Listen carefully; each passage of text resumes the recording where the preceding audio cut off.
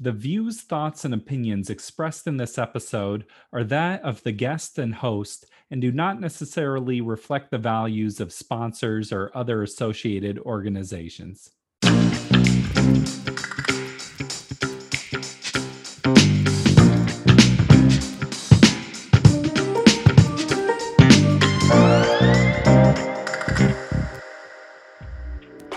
Welcome to the Parental Compass by Family Education and Support Services. I am your host, Bobby Williams. As the YouTubers like to say, please smash that subscribe button. It's not just for YouTube. You can subscribe wherever you get your podcast, and that way we'll notify you each week when the next episode drops. Today we are talking about the relationship between foster parents and biological parents. The goal in foster care is always reunification. It always is. It always starts that way, at least. For foster parents, it can be this whole mix of emotions: attachment, fear, even anger sometimes. So how can you have a good relationship with the biological parent? Today we are learning from one woman's experience. Victoria was going through some major addiction challenges, which contributed to her children being removed from her care. But she did some real work on herself. She pulled it together. And on the day that we recorded this interview, it was actually the 1-year anniversary of her children being reunited with her. Through it all, she had an incredible foster parent that kept the relationship strong and really just contributed to the reunification being possible. Let's hear her story. When my kids first entered foster care, my life was in shambles. I had nothing other than my children until they were taken. I didn't have any family or community or support or anything like that to fall back on. It was just me by myself. So it was really hard. Well, it sounds so scary too, or that would be such a, like, there's such a unknown of like, who are these people? What's going to happen to my kids? I bet a lot of that was going through your mind. Oh yeah, there's so many horror stories. And then there's the fact that they came and took your kids and brought them to strangers that you've never met. And that in that circumstance, you're usually not going to meet. What was the first contact like, or how did you first connect with the foster parents? I was scared to death. Through the social worker, I didn't have any contact. I was asking who, the name of the foster family and stuff like that. And, they couldn't give me any information. And so it was really scary. And the fact that I had no control over it, no nothing, just pretty much they told me, you're just going to have to accept it. And then I got an email, and it was from a lady named Alicia. She let me know that she has my kids and that they're safe, and that she would love to have a relationship with me, and that she wanted to make sure that, I had everything that I needed to be able to do what I needed to do to get my kids back. Well, it's like that relationship and having that connection is so important. And even if there's rules, like maybe we can't see each other in person, there's probably like small things you can do to still keep that connection alive, right? Right. Yeah, she was really careful to follow the rules. At the same time that she found the things, and not necessarily a loophole, but she found things that she could do and she could involve me in.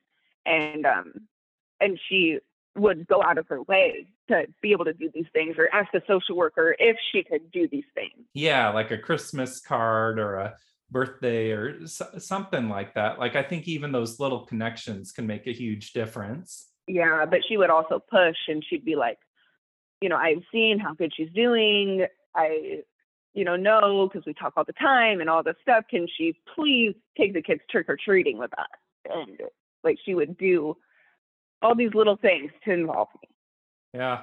It seems like, especially with social workers, they have so many cases. And so you have to be your own advocate a lot of the time, both for foster parents and biological parents. And Alicia, the foster mother, she's been a foster parent for a long time now, and so she kind of knows the ins and outs of it. And she made sure that I knew the ins and outs and knew what I could do. And she would give me tips and, every little thing that she could do to help my family succeed, she did. It seems like when you start as a foster parent, part of you might want to be judgmental. Like you read the CPS report, and you could just start off the bat with like a negative opinion of the biological parents. But we all know that like reunification is the best thing for kids if it's possible. It just seems like letting go of your judgment seems so important for foster parents. Right. And just the people that we are when we get our children taken away from us are not the people that we are. That is a shell of a person that you have became situationally. The understanding of that, and that there is so much need for mental help and emotional help and support, and just even just a little thing can go so far to helping somebody. Just even a once in a while, send a picture of your child to the bio parent. You're like, oh, they do really care, or they do want me to be involved.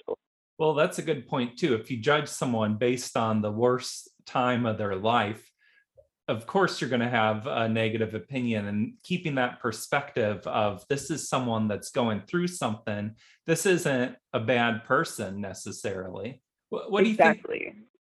What do you think gets left out in this conversation, or people don't think about enough between foster parents and biological parents? Just a lot of understanding and compassion. It takes a lot to make something of yourself, especially if it's from the gutter. And a lot of people in that situation were raised that way, and they don't know any differently. It doesn't hurt to worry a little or to be a little extra careful, but I don't really necessarily think there's a reason for judgment for anybody. What was it like when visits first started happening, or what was that first visit like? Oh, the first visit was terrifying.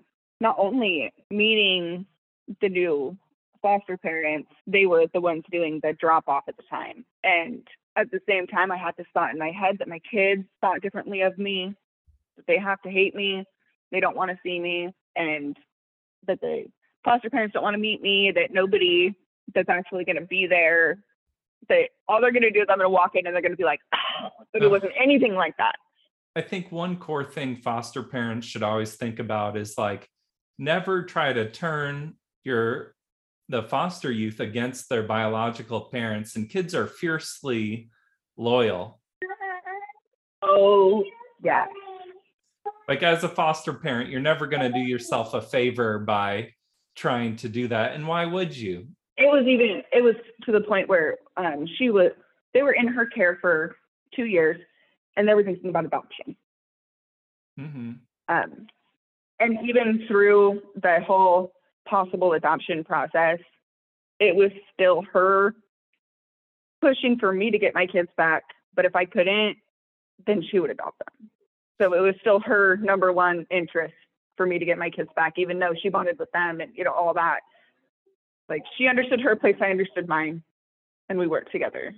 So then you're working on yourself, you're starting to make progress. You have visits, but then what are the steps towards reunification, or how did that all work? That was a little tricky for me because we have so many different minds change. It started with visits and an amazing amount of classes. Of classes, you said? Yes, an amazing amount of classes. And it was really slow. We did visitation through the counseling system so that we could have family counseling and visits at the same time in a clinical perspective.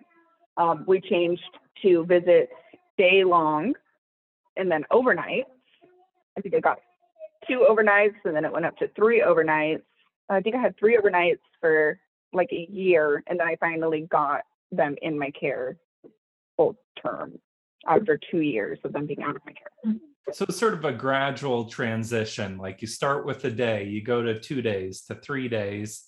And do you still keep a relationship with the foster parent now, or what does that look like? Oh yeah. We have imprinted on each other. We're a family now.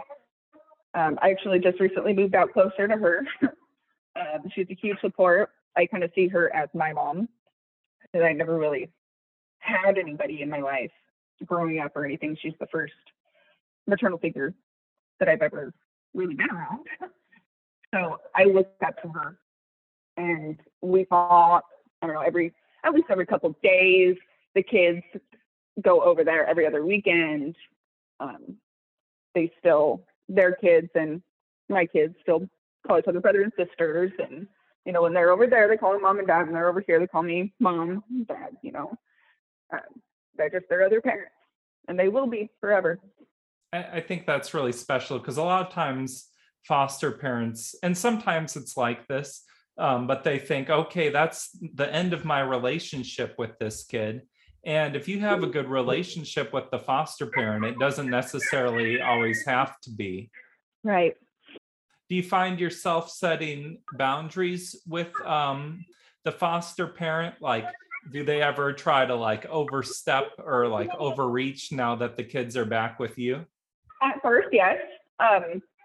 She would, because when they came into my care, I was like, okay, you know, you did this for me, so I'm going to do this for you. Have you come to the doctor's appointments for the kids? So I would keep her 100% involved in everything. And then eventually I was like, okay, I'm the parent now, and I need to prove that I can do this on my own. You were here when you needed to be, and I really appreciate that. Can you please take a step back and let me prove that I can do this? And she's like, oh yeah, definitely. And now, you know, she'll ask me if I need help, but she'll say, if you have any idea that you think you can do this on your own, do not get help. I was like, okay, I'll do this on my own until I need help, and then I'll ask for it. Nobody needs to help me until I need the help. Hearing your story, it sounds like some core values of the relationship with you and this foster parent are acceptance and respect. Just 100%. Well, so what is life like now? How long have you had your kids, and what are things looking like for you now? So it's almost been a year. It was, oh my gosh, I think it's today. I think today is my 1 year. Cool. Oh my gosh, that's crazy. Yeah, today is my 1 year. Congratulations. The week before my birthday. Isn't that crazy? Okay, so life is amazing now. When I first got the kids back, we were in a 1-bedroom apartment. It was really, really hard. So we finally just moved out to the country. We have a 5-bedroom house, big old farmhouse. We have 10 head of cattle. We just got a puppy this morning. The kids love the farm life. We're outside all the time. Mm-hmm. It's amazing. So incredible. Well, it's amazing just to hear about like how far you've come, how much this foster parent has just had the right attitude the whole time, and the impact it's had on you. Do you have any closing thoughts or ideas that you want to give to foster parents who might be listening right now? No, I think it's just go in with acceptance and respect, and just, you're going to know that you're going to see that person grow. And once that person starts to grow, it's going to be a huge change, especially for new foster parents. I think being more accepting to the bio parents, I think it would be easier for them to connect with them and to do what they need to do. Well, congratulations on everything that's happened, and congratulations on your 1 year here today. So I'm glad we got to be part of that day with you. That's huge. Thank you so much. Thank you, Victoria, and congratulations. You know, I don't know you super well, but I feel proud of you. So thank you for being so open with us, and I hope this helps a lot of you out there listening. This has been the Parental Compass. I'm Bobby Williams. Family Education and Support Services makes the show happen. We'll see you next week. Peace.